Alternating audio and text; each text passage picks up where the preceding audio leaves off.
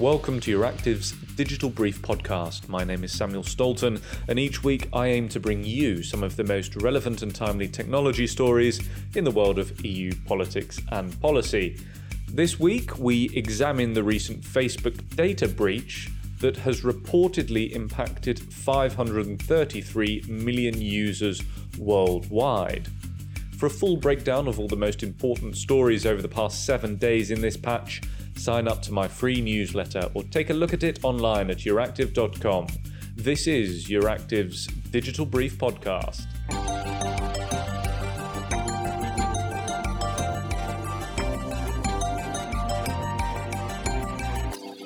This episode is powered by Facebook. Working together is more important than ever in the fight against COVID-19. At Facebook, we're working with nearly 100 governments and organisations globally, including the World Health Organization and European Centre for Disease Control, to distribute authoritative COVID-19 information on our platforms. Get the full story at about.fb.com/Europe.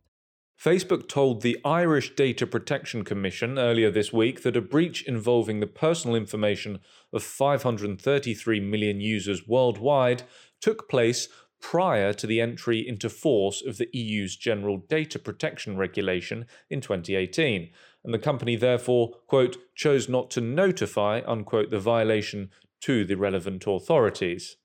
Last weekend, the personal data of millions of Facebook users appeared on an online hacking forum, including phone numbers, Facebook IDs, biographical information, and locations. Some email addresses also appeared to have been scraped. The figures detail that around 100 million EU citizens may have been impacted by the leak, including 36.6 million users from Italy, 10.9 million from Spain, and 6 million from Germany. In response to the news, Facebook's communications department said that the data, quote, was previously reported on in 2019, unquote, and that the company found and fixed this issue in August 2019. However, speaking to the Irish Data Protection Commission on Tuesday, the competent body for dealing with the company's violations against EU data protection law, Facebook said that it had closed off a vulnerability in its phone lookup functionality by April 2018. The EU's General Data Protection Regulation, GDPR, of course, is the acronym, which came into effect in May 2018, would have imposed legal obligations on Facebook to notify the competent data protection authority within 72 hours, as well as potentially notifying users without undue delay.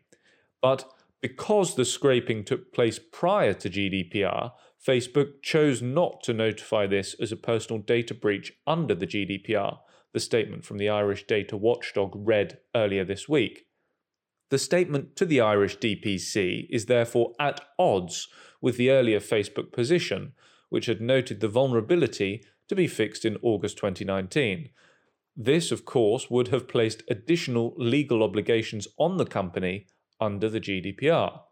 Elsewhere, as part of the breach, it also transpired that Facebook's Mark Zuckerberg had a phone number that was leaked, to which researchers then associated to an account on the secure messaging app Signal, which is of course a rival to Facebook-owned WhatsApp. Now, focusing in on the data breach itself, and it is believed that the breach to which Facebook refers is a vulnerability in the contact importer feature of the platform, which allows users to directly find others using phone numbers across Facebook and Instagram.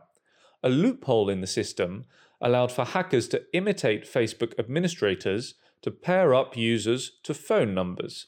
Euractiv understands that a sample of the data posted on hacker forums last weekend matches that which had previously surfaced as part of the contact importer vulnerability that was reportedly fixed in late August 2019. For their part, Facebook was keen to inform the Irish data protection body that an extensive investigation is underway to get to the bottom of the most recent leak. Quote, the data at issue appears to have been collated by third parties and potentially stems from multiple sources, unquote, the data protection body reported Facebook as saying. Quote, it therefore requires extensive investigation to establish its provenance with a level of confidence sufficient to provide your office and our users with additional information," unquote. Meanwhile, other data protection authorities in France, Italy, Hong Kong, and Russia have all asked Facebook to provide further details on the breach, and Turkey's data protection authority have launched an investigation this week.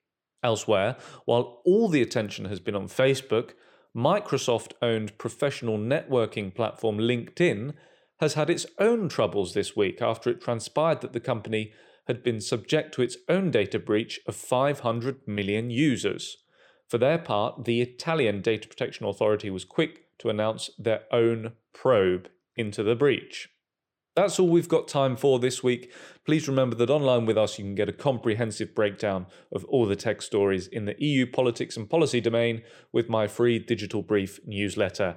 Sign up online today and don't forget to also subscribe to this podcast, published on Apple Podcasts, Spotify, Stitcher and Amazon Music. I've been Samuel Stolzen and thank you for listening.